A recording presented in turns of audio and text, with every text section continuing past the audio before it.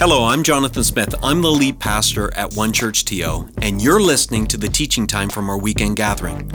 We're an imperfect community of over 70 nationalities and 5 generations who are attempting to follow and shine Jesus in the Greater Toronto Area. Our vision, it's so simple. We want to help people from all walks of life know God, love people, and in turn, impact our city for good. We've designed these weekends to be meaningful, challenging, and encouraging, and I hope that's what you get from listening.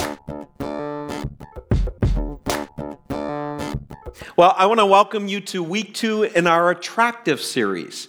Now, Jesus was so attractive because he embodied a different ethic, a different value, a different practice, and it stood out in the world that he was in. And as followers of Jesus, we're to be increasingly attractive in a world that is increasingly combative in nature. So last week, Pastor Keith taught us how we can see people as treasures in broken containers.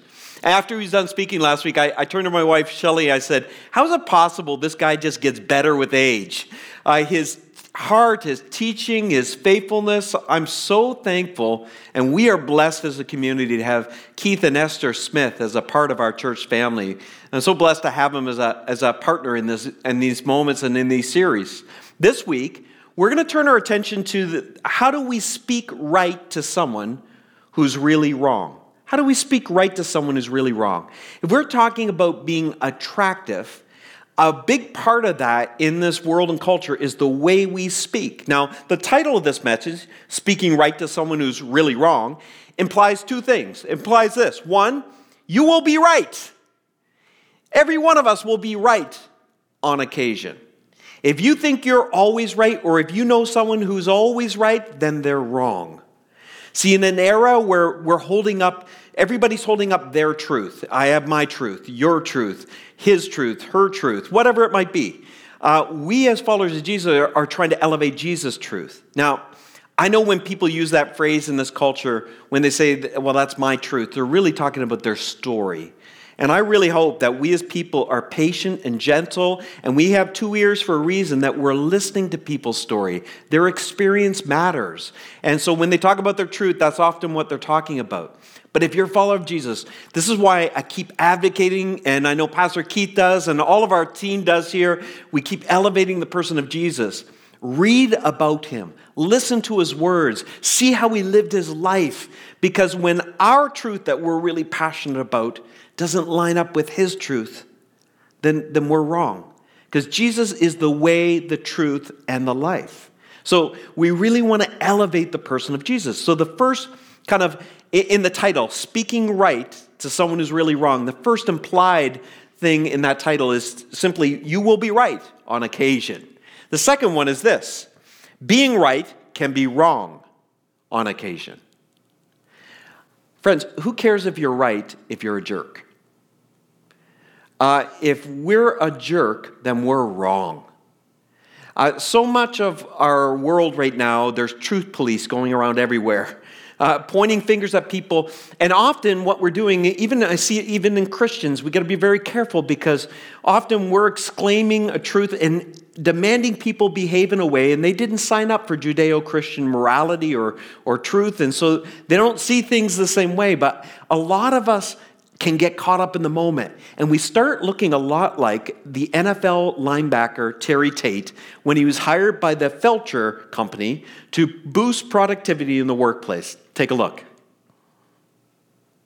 When we asked Reebok to send us Terry Tate, some people thought we were crazy. But I'm a firm believer in paradigm breaking, outside the box thinking. Hey, buddy. Break was over 15 minutes ago, Mitch! And since Terry's been with us, our productivity has gone up 46%. We're getting more from our employees than ever before. You know you need a cover sheet on your TPS reports, Richard! That ain't new, baby! Hey, Terry. Hey, Janice! But what's really impressed me is how Terry's become part of the Felcher family. You get high, baby! He fits right in here. That's a long-distance call, Doug! To be honest, I wish Reebok sent us 10 Terry Tates. You want to play games, Gene? Well, when it's game time, it's pain time, baby! Woo! Okay, that's my funniest, I think that's the funniest Super Bowl commercial ever. And the idea is, though, Terry's not wrong. People may be doing wrong things, but his reaction, the way he speaks, the way he acts, makes it wrong, right? I think the Apostle Paul nailed it when he said this: be gracious in your speech. Is that a word you describe the way you sound? Not just at home, but I mean at work, online. Be gracious in your speech. The goal is to bring out the best in others in a conversation, not to put them down, not to cut them out. In a cancel culture, we're not trying to cancel people or cut them out. We're not trying to put them down. Instead, with our speech, we want to be gracious so that we can bring out the best in others in the conversation. In an era of outrage, guys, in an era where outrage actually sells, where hate has become a commodity, as followers of Jesus, we have an opportunity to be so attractive in living differently and embodying the different ethic, value, and practice that it contrasts from everything that we're seeing in our world around us. So the question we're trying to answer is, how do you speak right to someone who's really wrong? Well, the secret is found it's going to be this week's memory verse, in an ancient part of the Bible, the Proverbs, the wisdom literature part of the Bible. And there's this proverb, in Proverbs 15, chapter 15, verse 1. I'd love you to say it out loud with me. Say it to everyone in the room or wherever you might be. Say this verse out loud with me. A gentle answer turns away wrath, but a harsh word stirs up anger. See, this wisdom literature, this truth here really embodies a truth you see in the entire Bible. And it's this. It's this idea that being in right relationship with people is more important than being more right than people. Being in right relationship with people is more important than being more right than people. We can see this in the person of Jesus. Think about it this way. Jesus was 100% of the time right. He was always right. He's perfect in every way. He could have come to earth and he could have said, you're wrong, you're wrong, you're wrong, you're wrong, you are wrong. And he didn't. He was so gracious with the people that were around him. Why? Because just as Pastor Keith encouraged us last week, he saw people as treasure in broken containers. Everyone broken. So he didn't go around pointing fingers. Instead, we see his gentleness on full display. So let's look at this memory verse, but let's reverse engineer it. We're going to start with the last part of it first, and then the first part. The last part of that verse says, but a harsh word stirs up anger. Man, we live in a harsh world, don't we? And I wonder how many of us have spoken harshly in this life. In fact, let's have a confessional moment. Especially if you're with somebody else. Even if you're not, just say it to the screen or jump in the chat room, and maybe it's a good moment for us to all admit, I've been harsh. I've been harsh. You can go ahead. Just turn to someone next to you and just say, I've been harsh. And they may nod in agreement because maybe maybe we've all been a little harsh at times. And a lot of that comes from our woundedness. I've been deeply hurt in this life. Have you?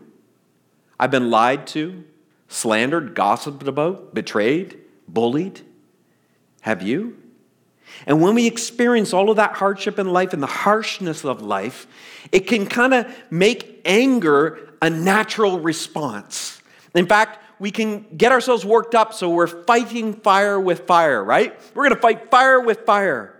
But we need to be very cautious here. Not only will Scripture tell you this, but let's let a rock star, actually Bono from the rock band U2, he said this, and I thought it was very insightful. He said, we must be careful in our efforts to confront or speak to the monster.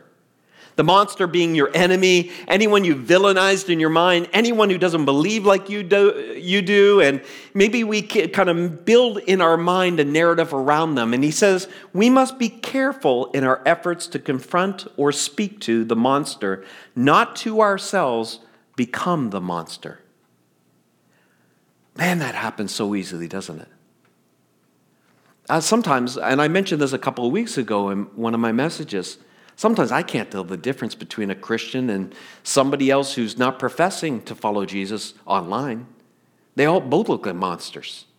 If you're not careful, you begin to match anger with anger.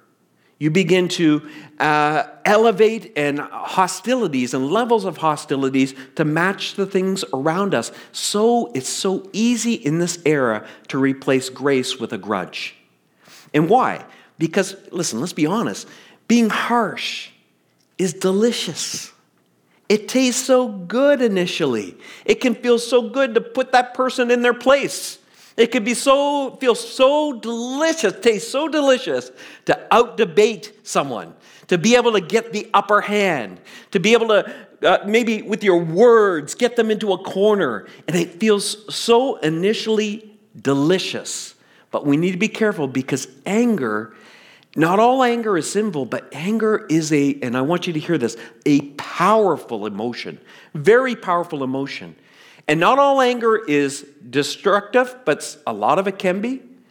Some anger can be very productive, though.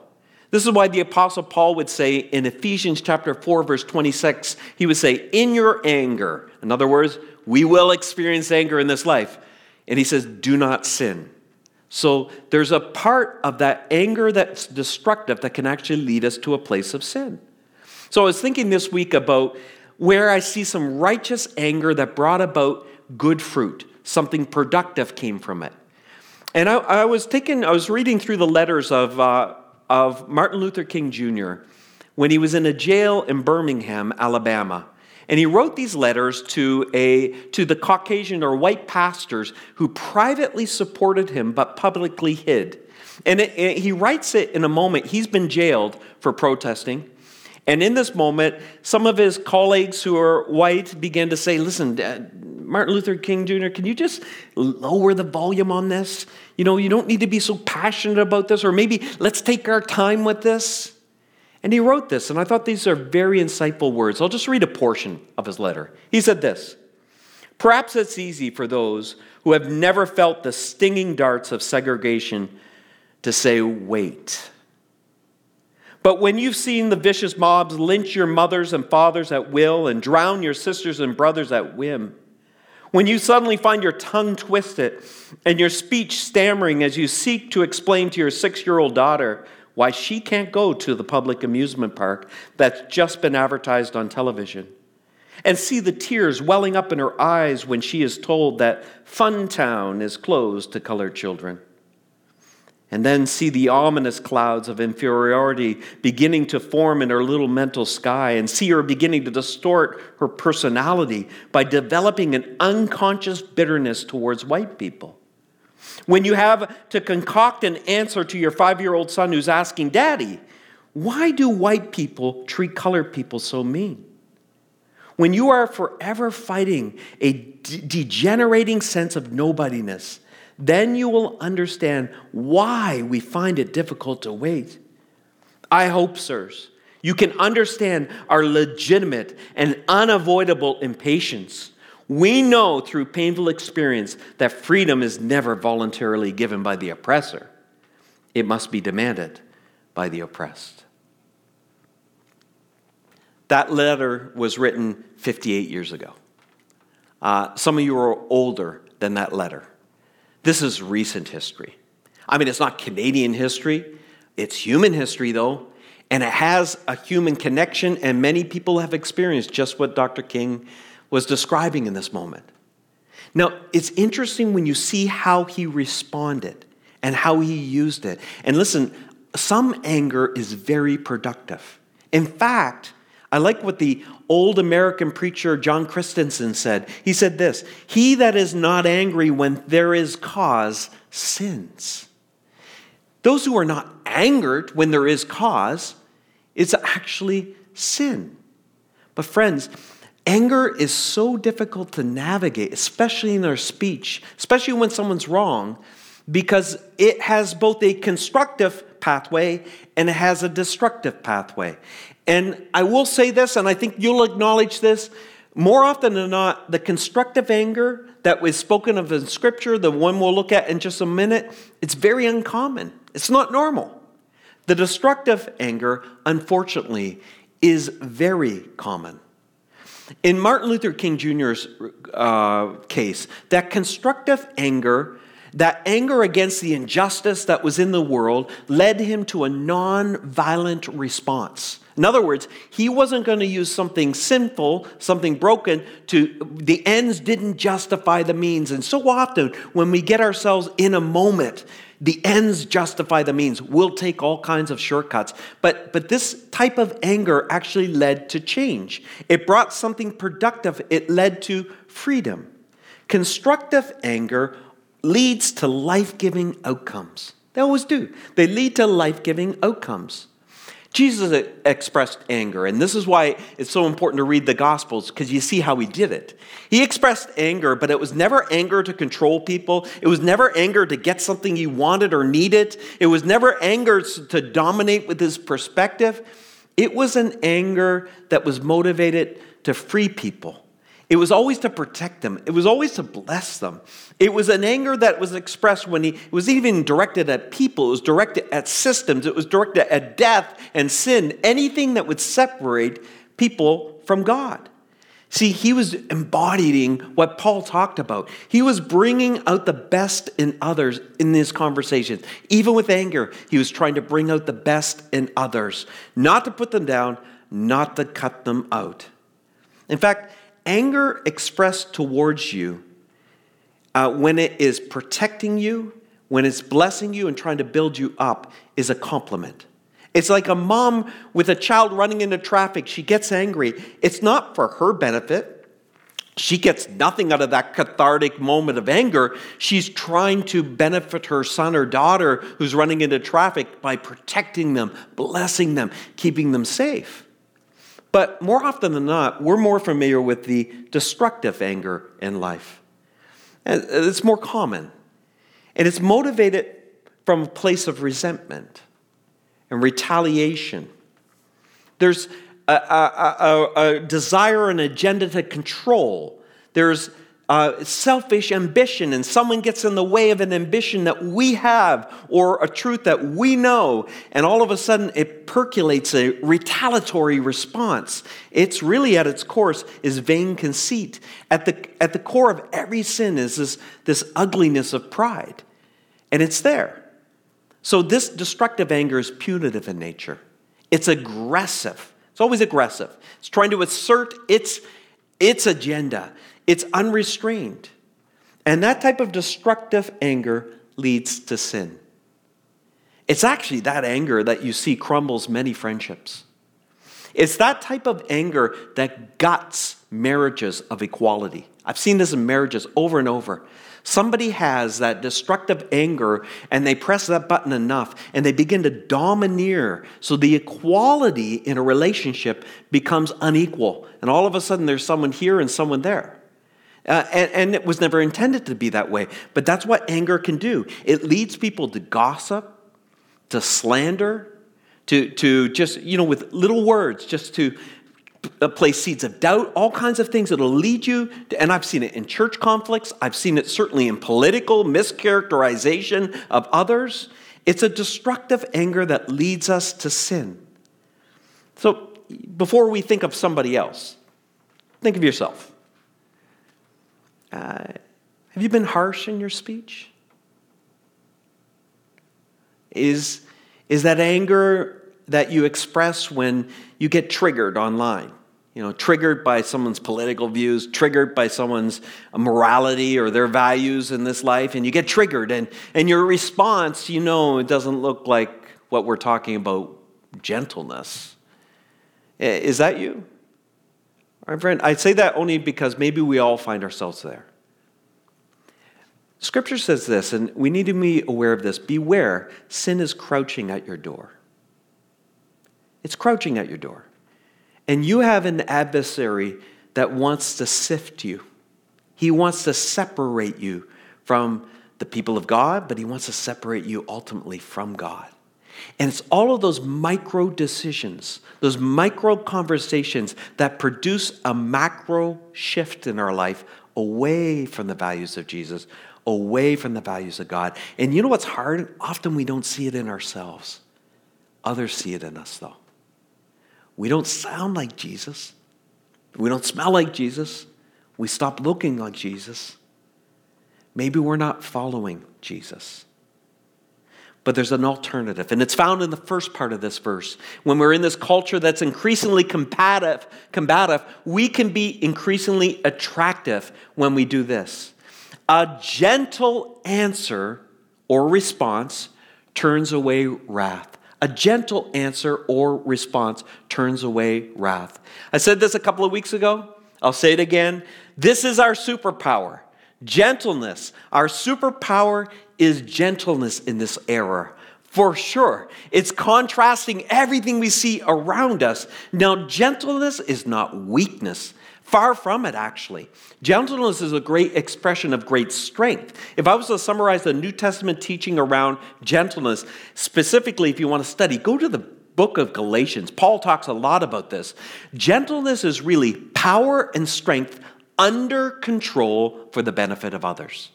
Gentleness is power and strength under control for the benefit of others. Here's why anger often becomes destructive, because it's not been placed into the container of gentleness. If you can take that anger that you should feel when you see injustices and wrongs in this world, or when you see people maybe that are acting wrong and there's some sort of response in you and you want better for them, and it's almost an anger you feel and it's righteous, make sure it's in gentleness. If you don't put it in the container of gentleness, it's going to do more damage than good. Absolutely every time. King David said this in the Old Testament, one of the great kings of the Old Testament. He said this, "You have given me the shield of your salvation." You've saved me, God. "And your right hand has supported me." And I pray you have felt that through COVID-19. God's right hand holding you up and supporting you as you journey through this. Then listen to this last part. "And your gentleness made me great." What is it about God that's so different than so much of what we experience? The scripture says it's his kindness that leads us to repentance, not his hammer. It's his kindness that leads us to repentance, and it's God's gentleness that makes us great. And I want you to think about this as we kind of finish and tie up some things, and we're going to be in Q&A in a moment. If you get questions around this area, just jump in the chat room, put in your questions. They're going to be curating it. I'm going to come back and answer as many as I can. But what is it about this gentleness and reminding ourselves that every time we're triggered and we want to respond with a harsh word, and we remember, how gentle has God been with me? How kind has he been towards me? How patient when I was obnoxious, when I was resistant, when I was rebellious, when I was way out of step, when I was way out of line. And God was gracious and kind and good and patient toward me. Well, why would I not do to others what God has done for me? And David, we have this great illustration of his life where I'm going to share two little stories. One where David is wrong and somebody speaks rightly to him, and one where David is right and someone is speaking wrongly to him, and see how he responds. The first one is David is wrong. David has sinned greatly. He's had an affair, he's committed adultery, he's murdered, terrible things he's done. And a man named Nathan, a prophet, comes and rebukes him. And his response is interesting. David responds by repenting, and he responds by making restitution for what he had done wrong. How could he respond that way? It was his gentleness that was holding his power in his anger. You see, David was being confronted by a subordinate, someone that was way below his status. He could have had that man killed. He could have used his power. He could have leveraged it to punish him. He didn't need to repent. He could have stayed at that kingly status and not have to come down and humble himself and repent. And friends, David's not alone in that. Here's the reason why David was able to do that. Our ability to choose gentleness, strength, and power under control is only possible if our character matters more than our reputation. You might want to read that again. It's only possible to choose gentleness in a response to someone who's truly wrong if our character matters more to us than our reputation. You see, David, interestingly enough, right from the very beginning, his reputation didn't seem to matter as much to him as it did to others. Do you remember that account, some of you would, in Scripture, where he is dancing before the Lord when the Ark of the Covenant was coming back into Jerusalem, and he's so into it, praising God, that his wife pulls him aside and says, David, calm down, you're embarrassing me. And David will have nothing of it. He cannot be restrained. He is going to worship God. He doesn't care who sees it or what they think of it or not. He cares what God thinks about it. And he's not concerned about his reputation. He's concerned about his character and his connection to God. And so in this moment where it's very embarrassing to have to repent and to make restitution. He could have chose to exercise his power. Instead, it's power and strength under control, cloaked in gentleness, so he doesn't get angry. He repents. Okay, Jonathan, he was clearly wrong. What if the other person's wrong? Glad you asked. Those times when we have blatant accusations, or maybe those moments when it's a political lies and we get triggered online as we see people kind of purporting their political views, and we just feel the need to jump in and set the record straight. How do we speak right to people who we think, or maybe they are, wrong? Well, King David, again, another story. He's walking down the road with his men, heavily armed, and on the hill above them is a man named Shimei. And Shimei doesn't like how David is leading. David's the leader, and he doesn't like how he's leading Israel. So he starts throwing rocks at him, hurling insults, and cursing him. And he travels along the road with him, throwing rocks at him, hurling insults, and cursing him. And his men start turning to David, and they beg him, let us go up and kill this man.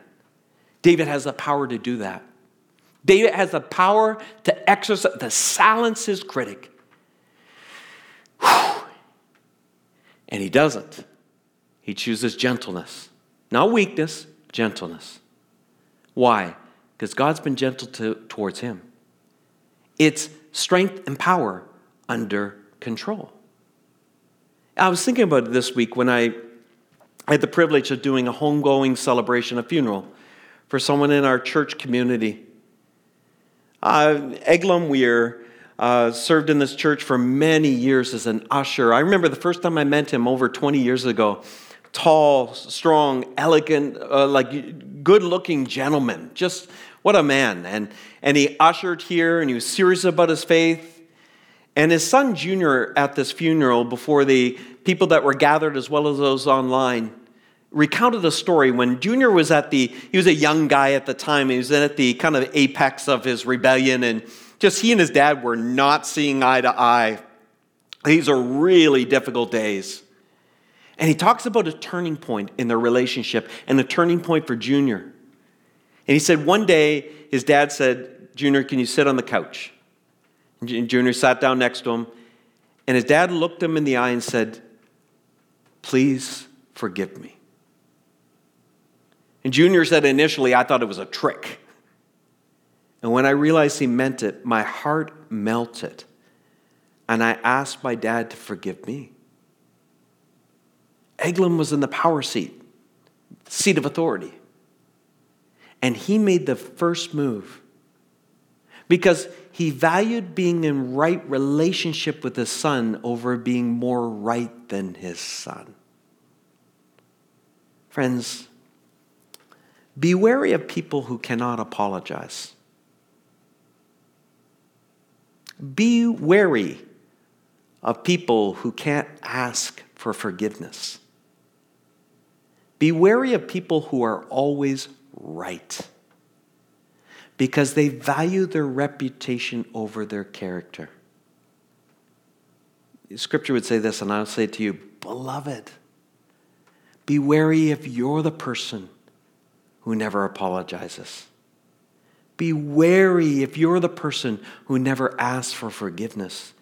Be wary if you're the person who's always has to be right because you've elevated your reputation over your character. Friends, in this new world, in the world that we're living in right now, It is gentleness that is the superpower that allows us to be more attractive than reactive. So many things trigger us in this era. How can we be more attractive? By being gentle in our response. So before we go to our Q&A and close out our gathering, and I have a moment to pray with you, let's say the memory verse together aloud again, and maybe with fresh meaning, recognizing that not all anger is unproductive, not all anger is destructive, but if anger is not put into gentleness, it always becomes destructive anger that leads to sin. Let's say it together. A gentle answer turns away wrath, but a harsh word stirs up anger. Jesus, we recognize in this moment, every one of us have fallen short when it comes to being gentle. Every one of us have fallen short when it comes to how we express anger, whether we keep it internally bottled up and it becomes passive-aggressive anger, or whether it's domineering anger that gets expressed. We've all fallen short in that category, God. And in this moment and in this safe place, we simply say, forgive us, Jesus. Remind us of your grace, your gentleness, your patience, your long-suffering with us, your self-control.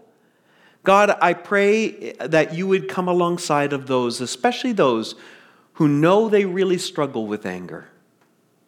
I pray that you give them the courage to seek help. And God, I pray that you would come alongside of them by your Spirit and you would get to the root of it.